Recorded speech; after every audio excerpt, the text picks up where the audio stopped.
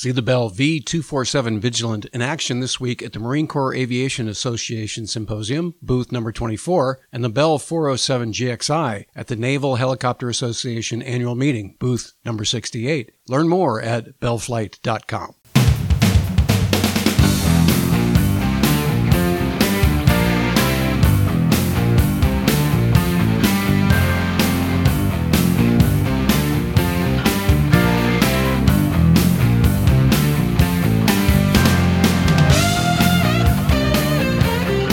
Welcome to the Proceedings podcast. I'm Ward Carroll, the Naval Institute's Director of Outreach and Marketing. Joining me is my normal co-host, Bill Hamlet, the Editor-in-Chief of Proceedings Magazine.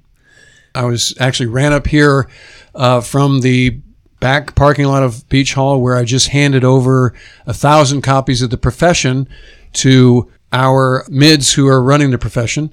It's the second year that we've done this, where the Naval Institute periodical staff has produced the profession for a group of midshipmen. It's sort of a loose analogy would be it's a JV Proceedings magazine, more or less, and this issue's very cool. So just made that transfer just now. Busy times around here. It's pretty crazy. Lots going on. But that's actually going to be an official extracurricular activity next year that the Naval Institute is helping with. And so that's very exciting for us, in addition to our internship and the other support we did for the Naval Academy Foreign Affairs Conference, just getting involved in the lives of future naval officers in meaningful ways. That's part of our mission. Amen. Keying on that, we just wrapped up today the June issue of Proceedings, and we have about 8 themed issues every year. So September is always naval aviation, October is always a submarine theme, November is always a Marine Corps theme, etc. And then we've got usually 4 or 5 that don't have a particular theme. And as we were reading through and thinking about what we would say on the cover of the June issue, what jumped out to me was how many junior authors we have coming in the June issue. And that's not an anomaly. We've got a lot of, JOs and occasional midshipmen and enlisted writers writing for us. But in the June issue, you're going to see a lot of junior voices. In fact, that's what we put on the cover. Junior voices, young sea service professionals writing about Navy, Marine Corps, Coast Guard issues. So we've got, we have Marine Captain Magyar. You were down at Expeditionary Warfare School last week presenting the Lejeune Writing Award to the best paper, the author of the best paper in that year-long class of professional military education.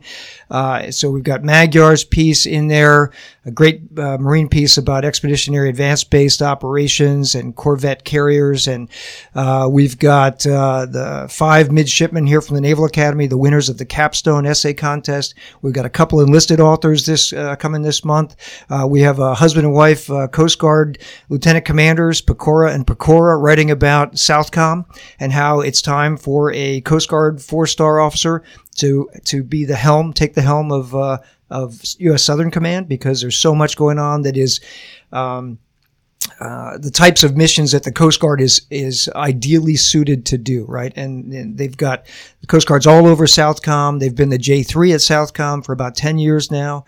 And they have, very specific types of authorities, both military and law enforcement authorities that need to be used in Southcom to prevent and help deal with some of the real long-term problems that are going on there, including, drug smuggling that comes north to the United States, migration, illegal migration, long-term issues with instability and with global warming and climate, all kinds of things, right, that the Coast Guard is really well suited to do. So they argue that a Coast Guard 4-star should start being worked into the mix as the Southcom commander, which is, I think I had to agree with it as I read it. I was talking to Sam Legrone just about an hour ago, talking about, some of the things that are going on in the world. They're working on a story on MQ-25. Sam, the editor of USNI News. Sam, the editor of USNI News, right? That's Sam Legrone? That's Sam Legrone, that guy. And so they're working on a number of stories. In the background over the last week or so, the news has been percolating. Tensions with Iran have been heightened. The State Department is drawing down non-essential people in the U.S. Embassy in Baghdad. There's apparently been some indications of warning of potentially terrorist types of activity backed by Iran in Iraq. White House National Security Advisor John Bolton has been, very vocal about Iran, and they quickly moved the Abraham Lincoln Carrier Strike Group through the ditch from the Mediterranean and is now up in the Northern Arabian Sea. So that was looking like it could go kinetic a couple days ago. There were a lot of indicators, including really interesting that it did not get a lot of front page news, but 3 oil tankers, 2 Saudi, 1 Norwegian owned, offshore sitting at anchorage in Fujairah, UAE, were attacked by limpet mines, right? Not sunk, but small limpet mine damage to the hulls of these 3 ships, and nobody's claimed responsibility for that. So, is that Iranian backed? Is it IRGC? Is it, there's a lot of speculation out there about, what's happening with the situation with Iran right now. But Sam said that, it sounds like from his beat at the Pentagon that the Pentagon is really telling the White House, let's go slow here. Because if you liked the movie, Operation Iraqi Freedom, you would love the movie Operation Iranian, the Iranian Freedom. Movie, yeah, right. Iran, 3 times the size, roughly 3 times the population, without the sort of Sunni Shia split, and it would be a very plus a real integrated air defense, right? Be a Gen 3, 4 airplanes, right? Substantial ground forces. Yeah, Russian modern double-digit SAMs and all kinds of stuff, right? So, folks at the Pentagon, that Sam said, sort of off the record, are saying, let's slow down here. Let's take this carefully. And you saw Secretary of State Pompeo run over to Brussels to confer with our allies and the European countries that are still in the Iran nuclear deal. Right. So we pulled out of that, but the European countries are still in it. Germany, France, and the UK, for example. Right. And so it looks like now that the White House is saying, okay, well, let's go slow, a little bit slower, and continue to hound Iran through the diplomacy channels, and we'll see what that yields. But it's interesting because on my first cruise back in 84, 85. My first squadron tour, the bad guy was Iran. Yep. And this was before we went into the Gulf proper. The idea of sailing from the North Arabian Sea through the Straits of Hormuz into the Gulf was not something you would have done. Right, with a carrier, right. Yeah, Desert Storm changed that. Yep. But, Bandar Abbas, Bushehr, those are the places, and they do these P-3 flights. The Iranian P-3s would come out, and we'd intercept them, and that was kind of the thing. And then with Stark, the Exocet attack on Stark, then suddenly Iraq became the threat, and obviously that went on steroids in Desert Storm 1, and that's kind of where the focus has been since then. Now suddenly the naval focus is back on Iran, and when you talk about mining and reflagging tankers and all these things, it starts to be mid-'80s sort of vibe again. Correct. So, what we know, and we've seen the press make sort of a big deal about the idea that the Lincoln Battle Group is going into that region, but anybody who's ever done, like you and me, have been part of a carrier strike group and in a squadron, that's just another day in our life, right? This is what the beauty of carrier aviation and carriers is they go where they got to go. Yeah, that's not a new thing. And 3 days later, you can be 1,500 miles away. Well, and CNO is at sea or space, and the press were kind of giving them those like hardball questions they thought about. Was this a planned evolution? And what are we doing here? And it's like, well, this is just what aircraft carriers bring, is this ability to do this, right? So just sort of it's mildly humorous to see all this hopping and popping about the fact that Lincoln is going to the area. Exactly. I wanted to highlight a couple things. A shout out to our listener, George Gabaretta, the first time that we've received a comment and discussion letter for Proceedings based on a podcast. So we had cross-pollination. We love this, right? Great. This is awesome. So at the beginning of April, with the Expeditionary Warfare issue, we had Marine Major Brett Friedman on board on the podcast, and he was talking about the types of ships that would be needed to quickly move forces, smaller forces, more agile expeditionary forces between islands. And George wrote a nice letter for comment and discussion. It'll be in the June issue. So a shout out. So if you hear something on the podcast and you want to provide feedback, please do go on our website under Write for Proceedings or contact us. You'll see how to write for a comment and discussion. Letter up to 500 words, and we'll love to hear from you. So thanks for that, George. And I also wanted to point out a couple things coming up. So next week here at the Naval Academy, we'll have the Blue Angels. We're hoping for good weather this year.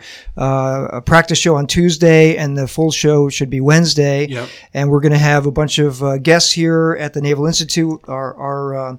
Our patio off the third deck is a beautiful place to watch the show from. Absolutely. And we have invited, through the PAO at the Blue Angels, we've invited a Blue Angel to come on the podcast next week. So we're waiting on a reply. I double check with them today. The request is in. And so, stand by. Yeah. Right. And last thing, before we get to our guest today, I was up at TechNet Cyber. So big, cyber IT show that AFCEA runs at the Baltimore, Convention Center yesterday. Walking around the floor, I was there to help present the awards, that are called the Copernicus Awards, which dates back to, Admiral Sobrowski about 1997 when he was the, N6 of the Navy. And, he was big in innovation, and he wanted to create an award that would recognize the outstanding efforts of people who are, comms and IT and intel and cyber and crippies and that kind of folks, right? So the Naval Institute and AFCEA, we team together with the Navy every year to recognize a group of outstanding enlisted through officers, most of the and civilians. Some are at Cybercom and Navy Cyber and 10th Fleet and different units around the fleet, all doing really pretty amazing stuff, right? And then I walked the floor and, was talking to people in different booths and things. And, I met a couple of people who said, "Hey, I know you're on the podcast, the Proceedings podcast," right? So that was cool. And one of them said, "Hey, I got an idea for you guys. Maybe you could from time to time talk about what you're listening to. What podcasts and stuff are you tuning into?" So, what are your favorites? Well, so since my commute is 2 miles long, I don't really do podcasts. So let me shoot this question back to you, Bill. What do you listen to? Yeah, the guy with the 52-mile commute, right? And so I'm in the car for an hour. I listen to NPR a lot.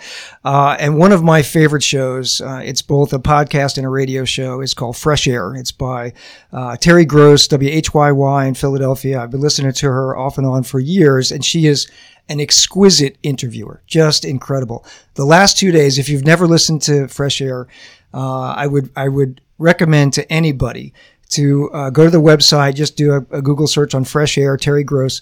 But she interviewed yesterday and today Howard Stern, the famous radio jock, right? Howard Stern. And love him, hate him, or a combination of the two. Howard Stern has been a radio personality for a long time. And as she does with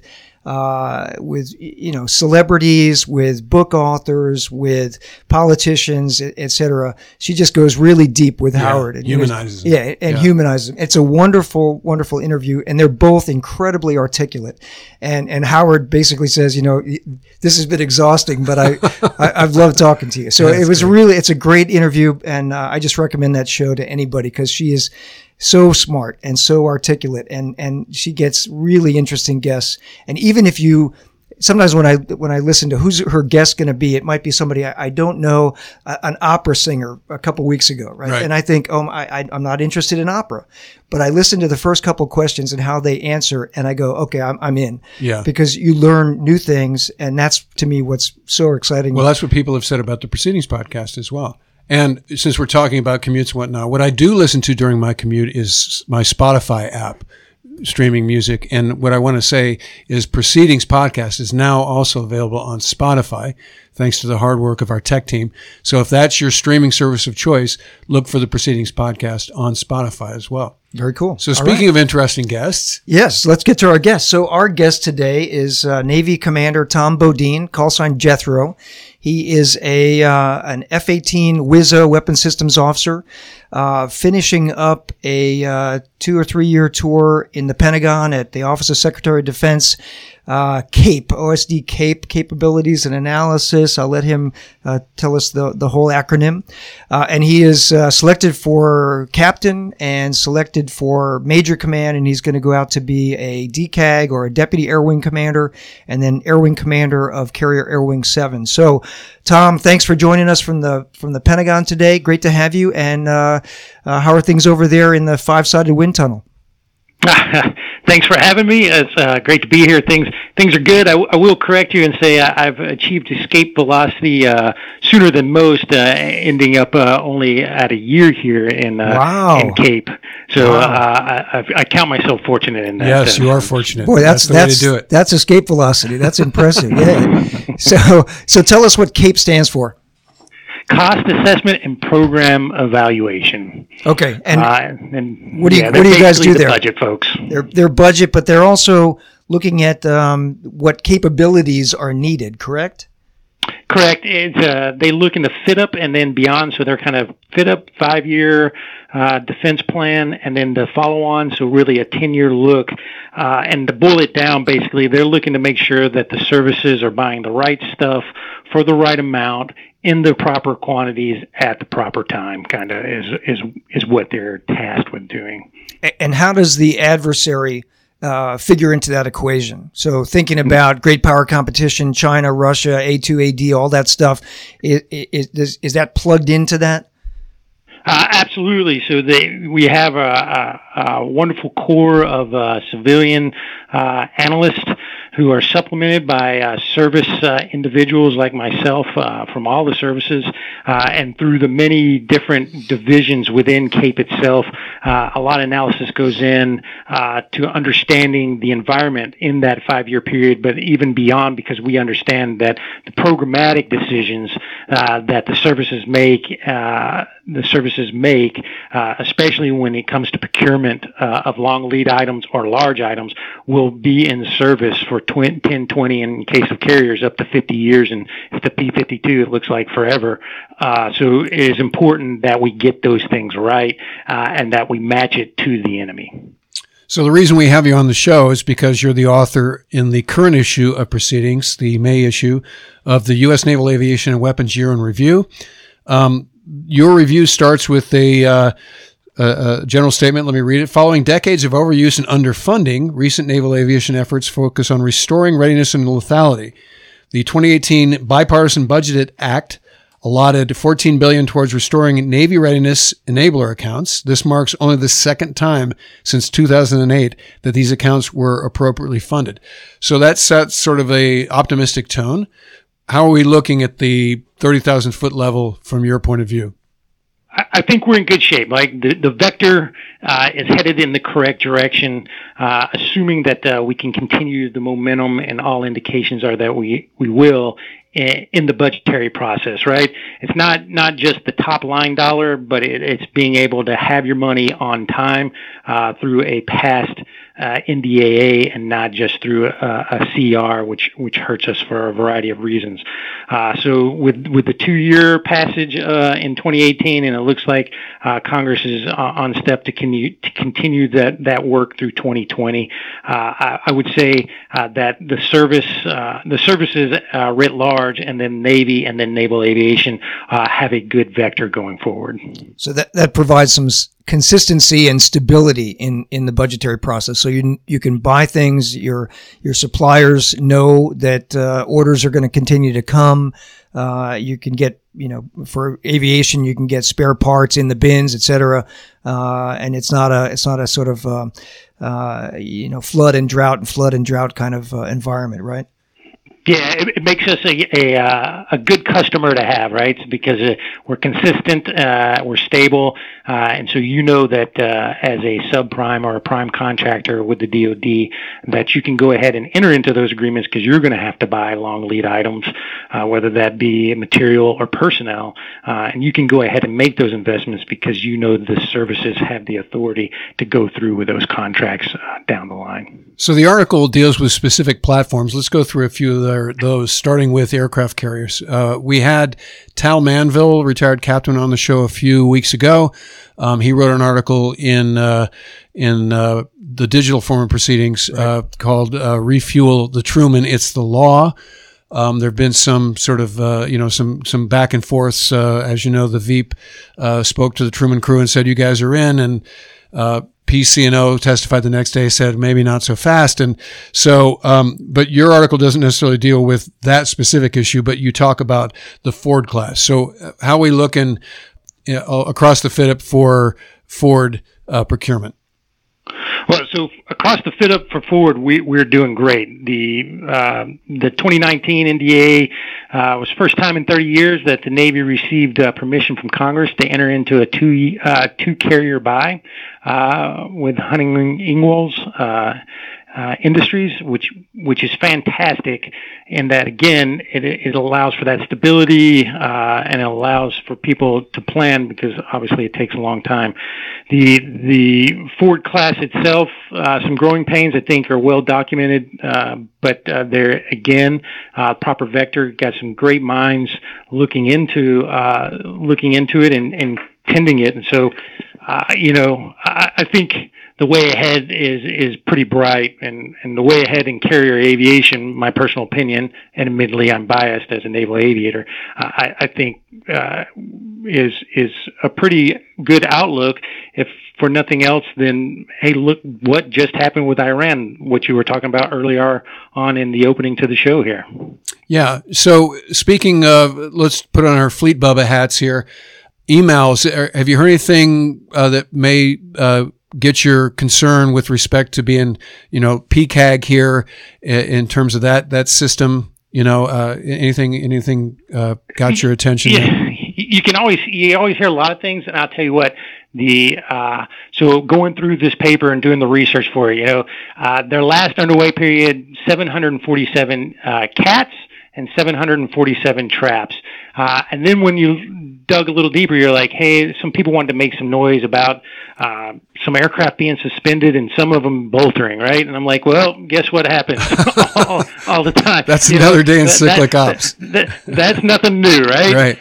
So I look at it and I was like, if it's high reliability, it frees up manning, it increases deck cycle rate. It's hard to find fault in that, right? Right. And I think they've done the testing there at Dahlgren or at Pax River, and it seems to be operating as advertised at this point. I think there's a lot of problems, or at least a lot of noise about problems on the outset of it, but not so much anymore. I think we're looking pretty good right now. Yeah, and that's both the electromagnetic aircraft launch system, the EMALS, right, which is the new catapults, and the enhanced arresting gear. Yeah, it has the better arresting gear, new lens. There's a bunch of stuff that's happening on the flight deck.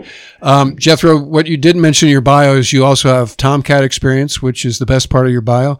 And so remind the audience, back in the day when you and I were flying the big fighter, we do cat shots at, upwards of 67, 70 K. Right, in terms of the pounds, the total aircraft weight at launch. What does a Super Hornet nominally run if it's loaded out? Yeah, the biggest shot it takes is in the Mighty 5 wet configuration as a tanker, and that tops out at about 66K. Okay, so that's still a pretty good shot. And again, what you're hearing is emails is able to handle that no problem. Yeah, absolutely. In fact, they had to they dialed it to 11 when they first hooked it up. This is something new. Let's go to 11 on this one and shoot things off the edge. And what they found was the impact from that initial onset was so great that they were having structural issues on the aircraft themselves, and they're like, okay, let's do a little better modeling and dial it back to 10 where the fleet is actually going to operate, and they've solved it. So lines of coding, controlling the electrons in the electromagnetic field, and again, super smooth, and I look forward actually to taking my first ride on one of those. So carrier availability, we're liking it. Another guest of ours that Bill and I just sat down in his office a couple of weeks ago was Admiral Winter, PEO JSF. So next category is strike interdiction aircraft. What's happening in that category?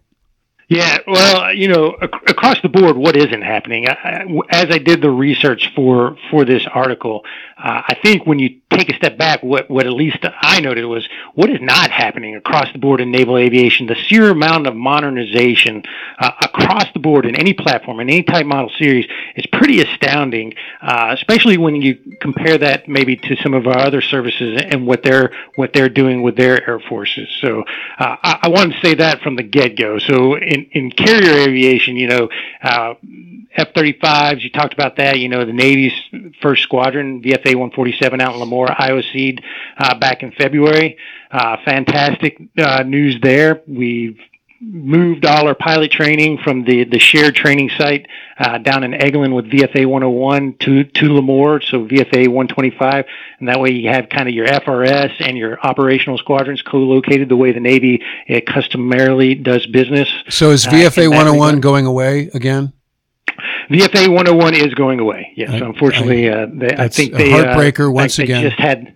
They just had their ceremony, I think, where they rolled up the flag. Oh man, on that just recently. I shed a tear. Yeah. It was still one of the coolest patches. Absolutely. Yeah. Hey, Jethro, in the future, will the all the F-35s be for the Navy? F-35Cs, will they all be based at Lemoore?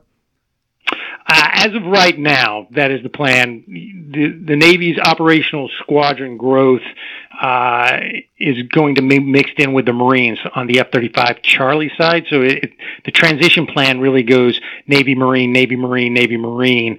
So that is going to allow the Navy to essentially to grow the F-35 really over the next 5 to 6 years just there in Lemoore, which I think is a good thing. So will they ever be in Oceana?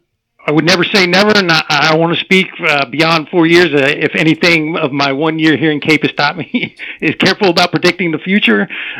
So I think, at some point in time, when that is, I don't know. But as of right now, the plan is to keep them there in Lemoore. For East Coast carriers, then, East Coast Air Wings, like you'll command at Air Wing 7, if and when you get an F-35 squadron, it'll have to come in from Lemoore, right? It'll be kind of like the model of the Growler, right? Yeah. The Growlers are all based up at Whidbey. Yeah. And then for the East Coast, they fly across country and join you East Coast, right? Yep. Correct. Got it. Do you think, do you know whether CAG 7 will have F-35s in your tenure as DCAG and CAG? No, unfortunately they will not. And so I said back that I look forward to taking a ride on the emails.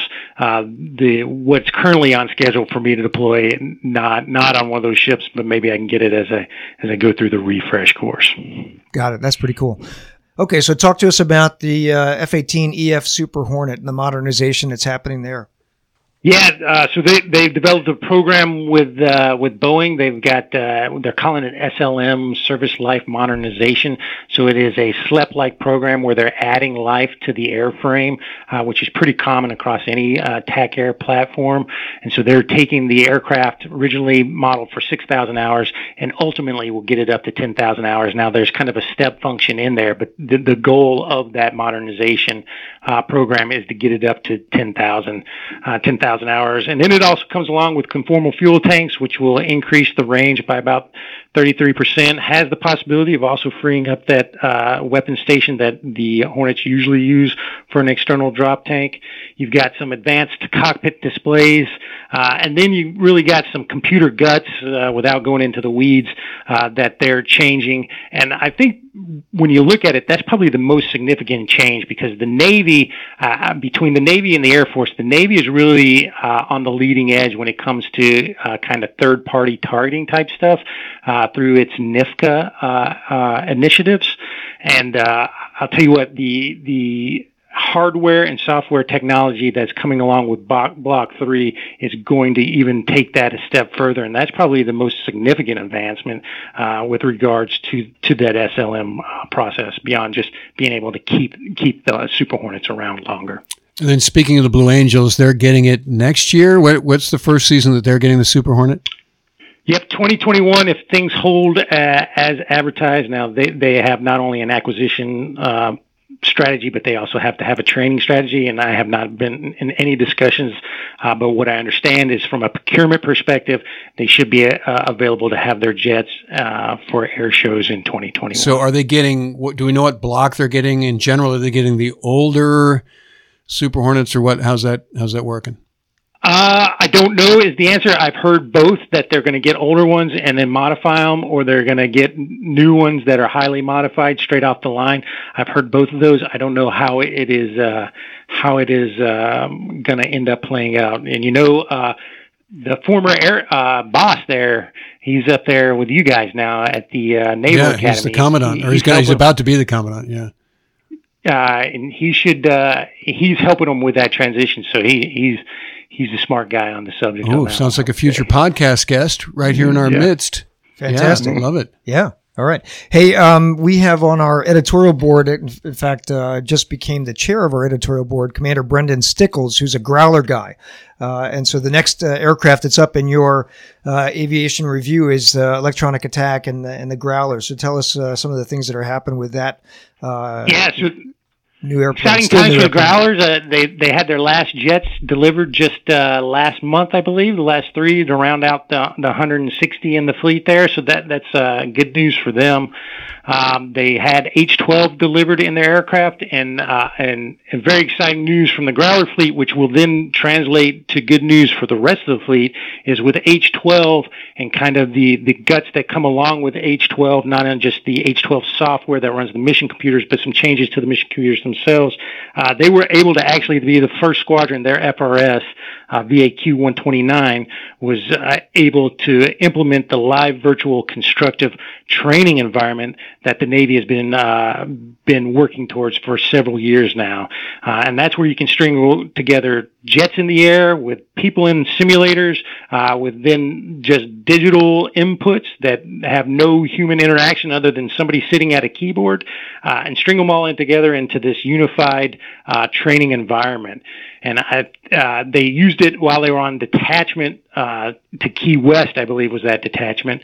And they saved 9 red air sorties, and people may scoff at 9 red air sorties at the outset, but if I can turn 9 red air sorties into 9 blue air sorties and get training out of that, and then I'm able to expand upon that, take the lessons learned that VAQ-129 produced and expand it fleet-wide, anytime I don't have to fly a red air mission and can fly a blue air mission, I call that a win. And so that's freeing up our resources to do just that. And then so VAQ-129 was the first to implement it. The plan is to take it and move it to VFA 122, which is the F-18 FRS at Lemoore this coming up year, and hopefully expand it, and thereby again reducing the total number of red air sorties required by our aircraft sitting on our ramps. Yeah, that's pretty cool. And let's move to the early warning world. What's happening with the E-2D Advanced Hawkeye?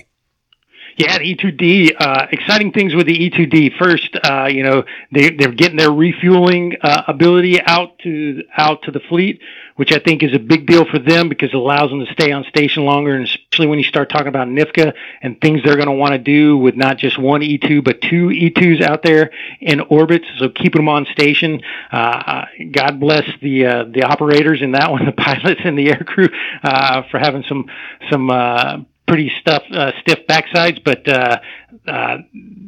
I think it's a big deal when you start talking about, hey, putting the network together that's going to allow kill chains in theaters that span great distances against peer and near peer threats.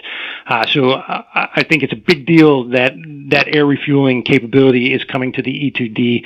We're also buying them, so the Navy has procured a 5-year deal to finish it, to round out essentially the end of the E-2D buy, which is good. So again, locking it down, being that good customer providing stability, which will drive costs down and allow for us to gain efficiencies faster, and then get them out to the operator faster. So that's good news.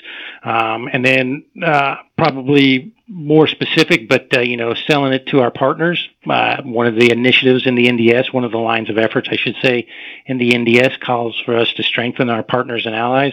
And the State Department just authorized this past year Japan to be able to buy E-2Ds. So the Tiger Tails, which are out there now as part of our CAG-5 forces, may be operating alongside some Japanese counterparts in E-2D. Again, just strengthening our network in that part of the world. So the E2s, instead of just double cycling, which is sort of normal for them, they might be triple or quadruple cycling if they can air refuel. Yeah.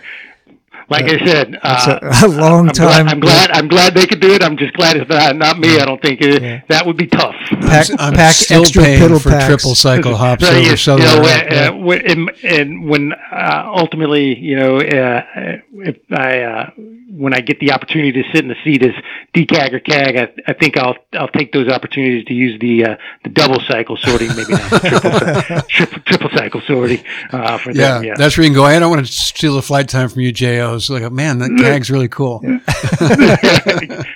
That's it, exactly. That's it. That's your logic. So let's talk about our rotary wing Bubbas, the H60R and S. I saw those guys at our West conference, and they come off as supermoto. There's a lot happening in that community. What specifically is going on as we look at the year in review? Yeah, so for the Romeo community, the Romeo community, there are the Air Wings anti-submarine asset, the organic anti-submarine asset, right? We've got P8s and from outside, but organic to the Air Wing, the Romeo is it. And so they've got some great software and hardware on their aircraft with the radar and the dipping sonar, but probably one of the biggest advancements for the Air Wing and really the battle group, when you think about it, is they're getting the addition of the automatic radar periscope detection and discrimination kit that retrofits back onto the radar. It gives them some great ability with not only detecting periscopes but identifying them out at range, tactically significant ranges, allowing the battle group commander to make tactical decisions off of that. And that's a huge benefit that is coming online here in it was coming online in 2018 and will be fielded in the next couple of years. That's a great win for the entire battle group that's coming specifically to the Romeos themselves. To the Sierras, there are mine countermeasure Bubbas as well as CSAR and SAR, and then they do our logistics runs as well, and then work with special operators. So starting with the special operators, right? You have that gunner in the back. They've been taking a pounding, so they did some health and welfare issues with how they've arranged the seat. Doesn't sound super sexy, but anytime you can save injury to your people, right, that's a big win for everybody. And so they've redesigned the gunner seat in the back to do just that, and that's going to pay huge dividends for us in the future. Again, not super sexy, not something that we want to talk about a whole lot, but it is a big deal. Beyond that, they've also instituted a helmet display and tracking system. Essentially, think a HUD on the helo, and what this provides for them beyond just the situational awareness, it now gives them a computed point of impact for both their 20 millimeter cannon as well as their rockets. Which, when you think about, again, kind of a straight up Hormuz, small boats, FAC type situation, is going to pay huge dividends for the entire battle group, as well as our hits start finding their mark more often. So those are two big things for our helo brethren that, again, sound small, but I think large ramifications for the entire battle group and go beyond just the airframe itself. So are the plane guard duties stood by the Sierras exclusively now? I think primarily Sierras. That's not to say that Romeo can't do it. Sierras are primarily because they're outfitted with the diver. Right. In a pinch, the Romeo can do it, right? But the Sierras still, because they have the qualified personnel. Then go on to the you already mentioned the P8. So P3s are gone completely now. Is that true? I don't think they're completely gone. I'll have to double check that. I know we're getting close, but the P8 is starting to leave its mark in the operational fleet, right? And you've got a great picture in the magazine showing of the camera system that's on the P8. That's fantastic. It's got a great full motion video, and then great color pictures of that Unipac 2 coming out, saving those Micronesian or Indonesian sailors that were lost at sea. You know, P8s get called. They go down there within 3 hours. They find them and they drop them a pack, and there you go. The picture you mentioned is on page 97 of the May issue of the magazine. It's a really cool shot that does show that P8 dropping a Unipac, a search and rescue kit, to those fishermen out near Micronesia. And beyond that, they the P8s they have a really great radar in it already. They've funded some efforts to get GMTI, ground moving target indicator, upgrades to that, which is only going to further increase the capability of that phenomenal search platform already. And then kind of going back to how does this all wrap into the NDS, right? The P8's also getting refueling capabilities, so keeping that platform on station longer. As you know, when you hunt for subs, persistence is the key. You got to be around to find them, and then once you got to find them, you can't let them go. And so to be able to keep the P8 on station longer is only going to help us out. And both 6th Fleet and 7th Fleet got introduced to those capabilities. Friend and foe alike take notice because our P8 sub hunters, very capable machines. Now they're able to stay on station that much longer. So take note because we're watching you now, right? So again, great news for that community moving forward. So when I was working V-22 at Naval, we used to talk about a variant called the HV-22. It was not in the program of record, but it looks like we have something emerging that actually will do that mission. What's that all about? Yeah, the CMV-22, the replacement there for the old venerable C2 COD, right? Good news in that community in that it is starting to stand up and come together as a community. So the maintainers and their Naval Aviation Training Support Group, which is the folks who train them, stood up in October of 18, and then the FRS officially opened its doors in December of 18. Not qualified to produce pilots yet. That's still occurring with the Marines down in New River, North Carolina, but we don't expect that to last forever. And as we move forward, we'll switch that training over to our own squadron, VRM-30, the Titans there.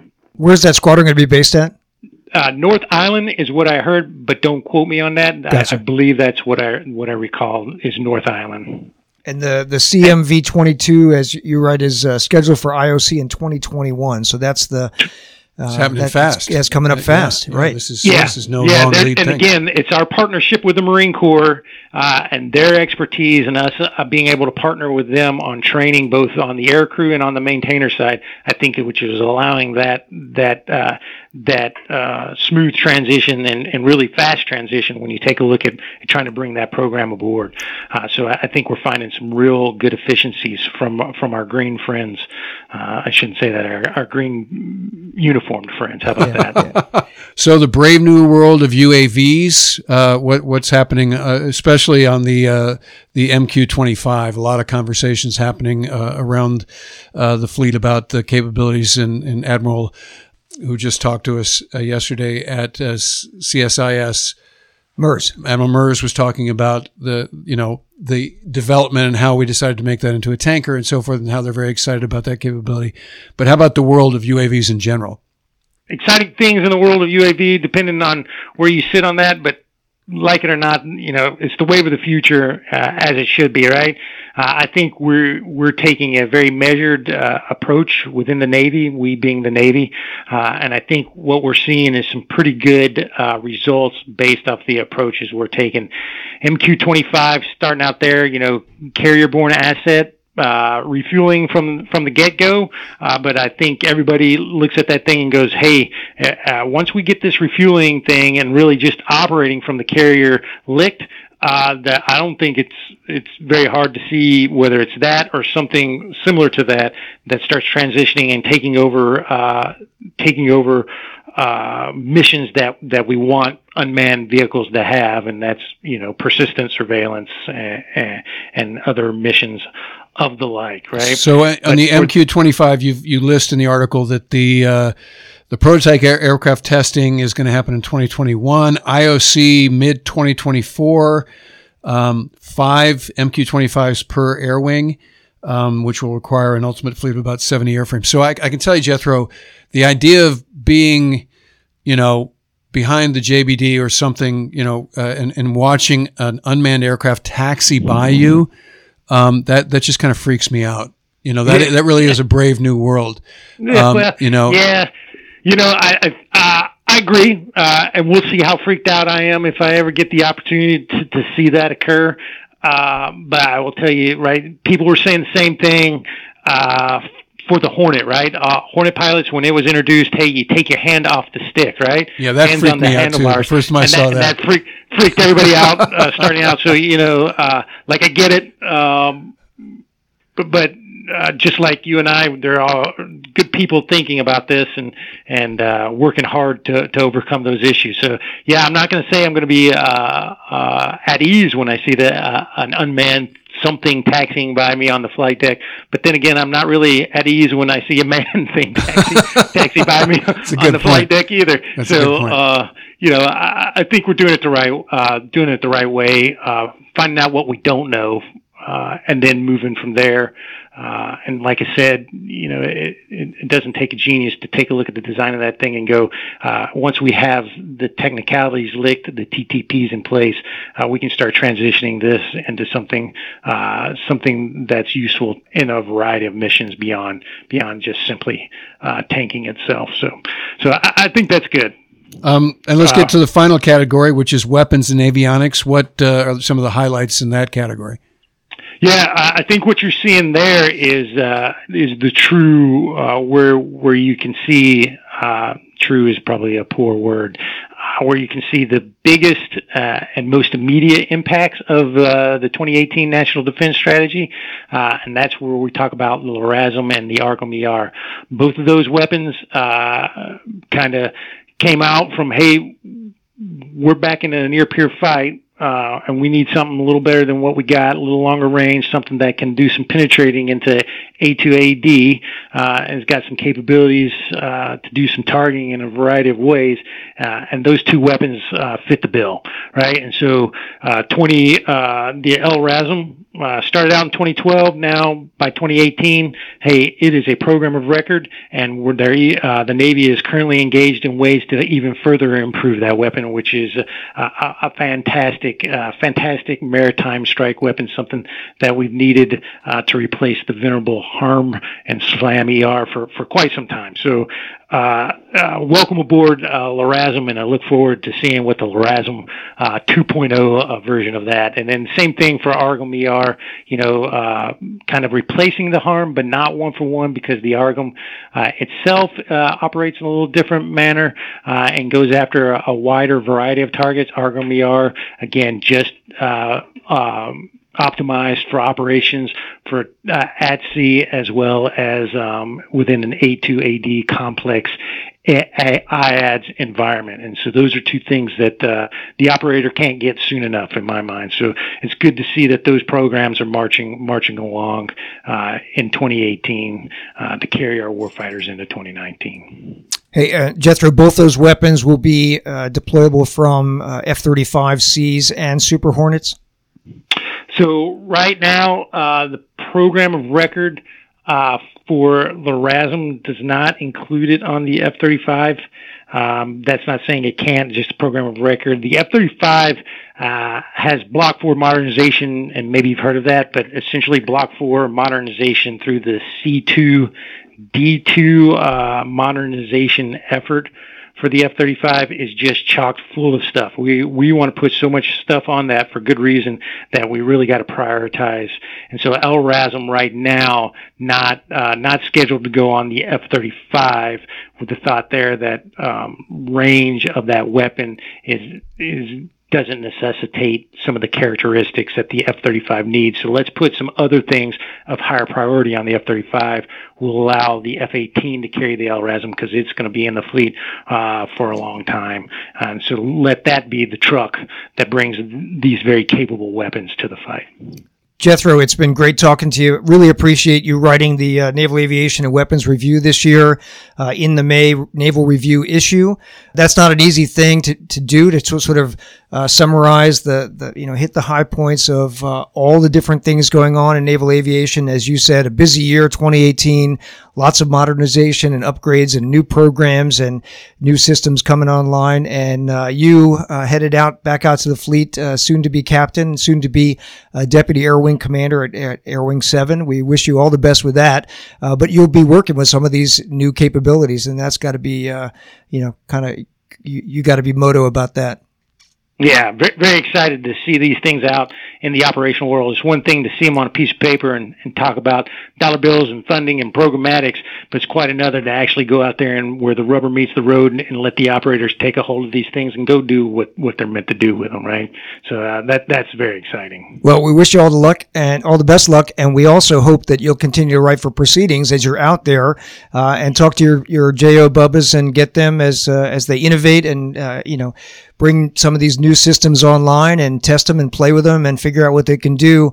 Let us know what's going on out there on the bleeding edge or the pointy edge of the spear. So look forward to hearing from you in the future. And thanks again for joining us on the podcast. Absolutely, and thank you for having me. Thanks, Jethro. All right, that wraps it up. Another episode of the Proceedings podcast. And remember, victory begins at the Naval Institute. Have a great week. The Proceedings podcast is brought to you by the Bell 407 GXI, a helicopter bringing advanced training technology, best value in life cycle sustainability to the next generation of naval aviators. See the Bell 407 GXI in action at bell.co/Navy407.